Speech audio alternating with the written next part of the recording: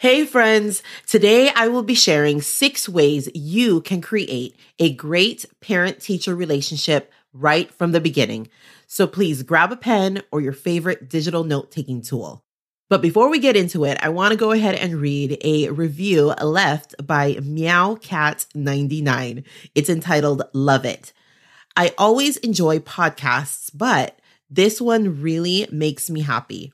I love how stepping into special ed brings attention to more than just teaching, but the personal side as well. So far, I've enjoyed stepping into Michelle's world. I'll be listening for sure. Thank you so much for the review. If you would like to be featured on the podcast, go ahead and leave me a quick review and I will do just that. All right, let's get into the show. Overwhelmed with how to set up your special ed classroom? Confused with teaching small groups? How will you work with your paraprofessionals and other service providers? Hey friends, and welcome to Stepping into Special Education. I'm Michelle Vasquez, a wife, mommy, and special education teacher. In this podcast, my mission is to supply new teachers with strategies through self-growth, classroom organization, and community building. If you're ready to jumpstart that classroom, have a plan for small groups, and learn how to work best with support staff, this podcast is for you. So grab that iced coffee and your favorite Flair pen.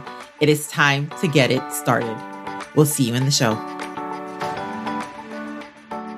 This topic is needed since creating that parent-teacher relationship is so very vital for student success in their educational journey. It makes a huge difference with everyone involved, but especially the student. I have been teaching for 13 years, going on my 14th year, and I have seen how strong a parent-teacher relationship can benefit the student. We get our students for at least 2 years, sometimes 3 or 4 years, and even longer. I remember I had a student who was in first grade with autism. I was teaching my mild to moderate classroom for grades kinder through third. This student's parents were so nervous because they just moved into the area. He was a runner and he also would cry every morning because he didn't want to be there. And I remember how worried the parents were. But I also remembered how nice the family was. The child was extremely smart as well. We tried mainstreaming him for math and language arts. He was with me until actually 3rd grade. So he was with me for a while. I remember it was his 3-year review coming up and I tested him and he actually tested at grade level, which is phenomenal. But sadly, later on, I did leave the school, but I did still stay connected with that family. From what the parent told me, she continued to push for more mainstreaming. And eventually, the student moved out of the special day class and was fully included in the general education class with RSP support. During this time, I did talk to the parent verbally with how his day was every after school. She was very involved. She came to attend back to school night and conferences. Parents once told me that when he was not behaving at home, they would actually let him know that they would let Miss Agusho know, which is my maiden name before. They let Miss Agusho know, and right away he would straighten right up. So creating that relationship is so vital for student success, and still being connected with families and learning about how much their child has improved is such a gift and a blessing in itself. This is the entire reason why I taught in the first place. All right, so let's get into it. 6 ways to create a great parent-teacher relationship right from the beginning. All right, number 1, sending postcards home, maybe 1 or 2 weeks before school starts at the beginning of the year. Yes, it is going to be towards the student themselves. They're going to be so excited that they just got a piece of mail, right? Snail mail, which is a big deal nowadays. The student definitely will be super excited, but also the parent will also notice that you are very excited to have their child in your classroom, and it gives that good impression right from the jump.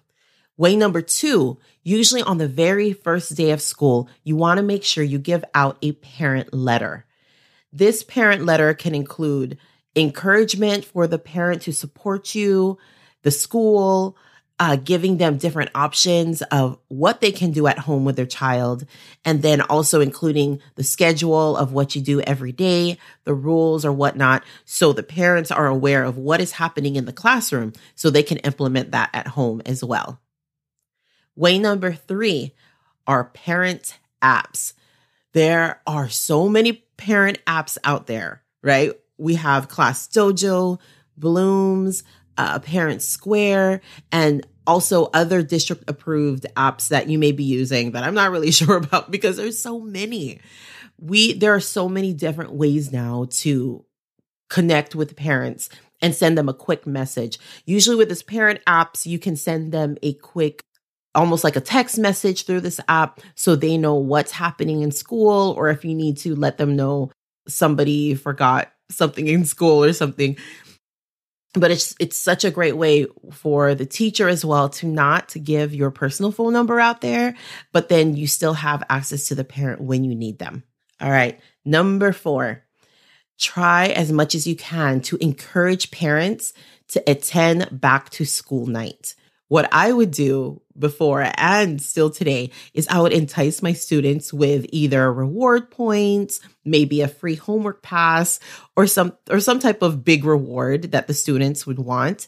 It's so important that parents are involved and really know the lowdown of how your classroom is being ran and them just trying to get to know you. And then they can provide some information for you as well. Providing an online back to school night was awesome. For the past 2 years, we did that, and that was great. And it gave parents who worked late an option to still log on online and still connect with you in that way. Way number 5, language barriers. I come from a low socioeconomic demographic community school where majority of my parents speak Spanish. I've also had parents where they speak Mandarin also. What is so great, you all, about some of the technology that we have nowadays are there's apps. There's a translation feature in PowerPoint where you can turn it on and whatever you're saying, it directly translates into whatever language that you need it to. I used this last year. It was amazing. And definitely the parents will appreciate it so much just to show them that you're trying to make sure that you communicate with them. So as teachers, I know we have to find different ways on how to make sure that our Spanish speaking parents or other languages are being spoken to as well, and the information is getting to them. So these apps are mind blowing and they completely changed my life. Okay. Number 6, frequent notes, calls, or messages home for what the child did right. You notice that I said not what the child did wrong, but what the child did right. What is something that Johnny did today that the parent would love to hear about? Unfortunately, when parents get messages or phone calls home, it's always attached to the negative side of it, right? Like, oh, what did Johnny do now, right? So maybe every other week that you would highlight one student and message that parent just to let them know what their child did that day that was phenomenal or something they did that week. Hearing that, even as a parent myself, just totally fills my heart up, knowing that, you know what, my kid is doing awesome. And then in turn, when the parent mentions that to their child at home, the child will get excited. And I guarantee you that child will come back the next day at school telling you, oh, so my mom said that you called them and I did so good. They would just feel amazing coming back to school and letting you know that they were so excited to hear that you contacted their parent for something good. So that all around will be great for you, the parent, and the student themselves. With number 7, this is about IEPs. Making sure that you contact parents at the most a month before when an IEP is coming up. Why I say I know a month before is really early, but at least you can get the parents information about, what dates are they available, the times that they're available, mornings, afternoons, during the day.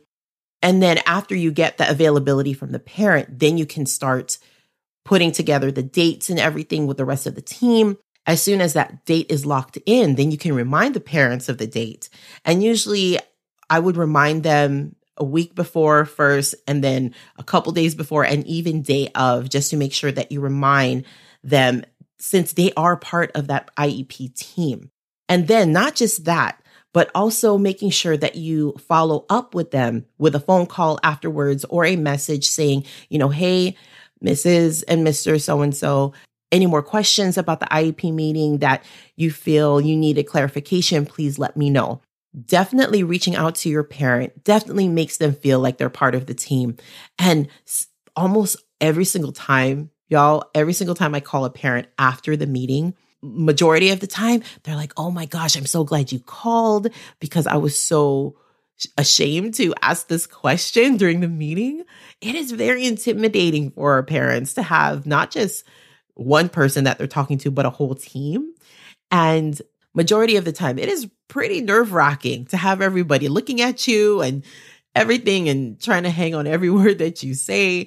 So definitely getting the parent in that one-on-one situation makes them feel more comfortable, and then they can express to you what they really feel of how that meeting went. So doing a follow-up after the IEP is very important.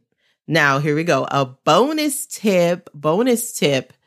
Make sure that you do lay your boundaries for communication. I only say this because unfortunately, I have come across parents messaging me on the app, on my communication app, sometimes like 10 o'clock at night or like 5 o'clock in the morning, which is fine. But just making sure that you're responding to parents on your times that you feel comfortable with. Like, for instance, when I did have that 10 o'clock message, depending if it's an emergency or not, I don't really reply to the parent until that next morning, maybe at 8 o'clock when I get in, or I would wait until the end of the day to respond if they would message me and it's not an emergency. I would go ahead and wait till a certain time when class is over and the students have gone home for me to return their phone call. So it is very important to make sure you do lay those boundaries at the beginning, so you don't get those messages and calls 3 o'clock in the morning.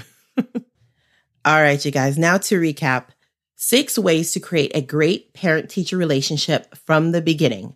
Number 1, sending out postcards home either a week or 2 before school actually starts.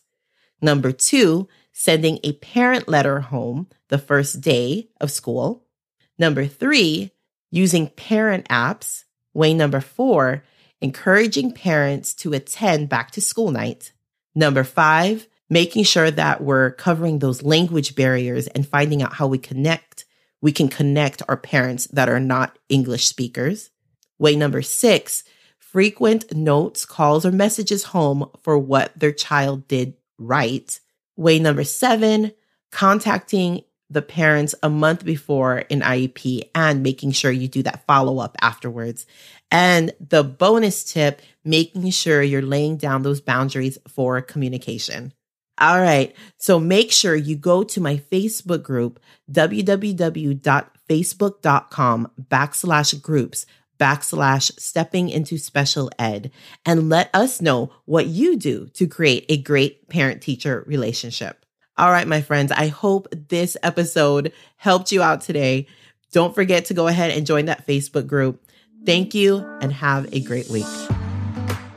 Hey, before you leave, if you felt this show taught you something and got you one step closer to where you want to be, please leave me a quick review and follow this podcast. It is the best thing you can do to keep the show going. Also, be sure to join my free Facebook group. You'll be able to connect with me and get support from fellow educators just like you. Remember that you do make a difference and that there's always that one student that can't wait to see you every single day. Till next time, my friend, take care.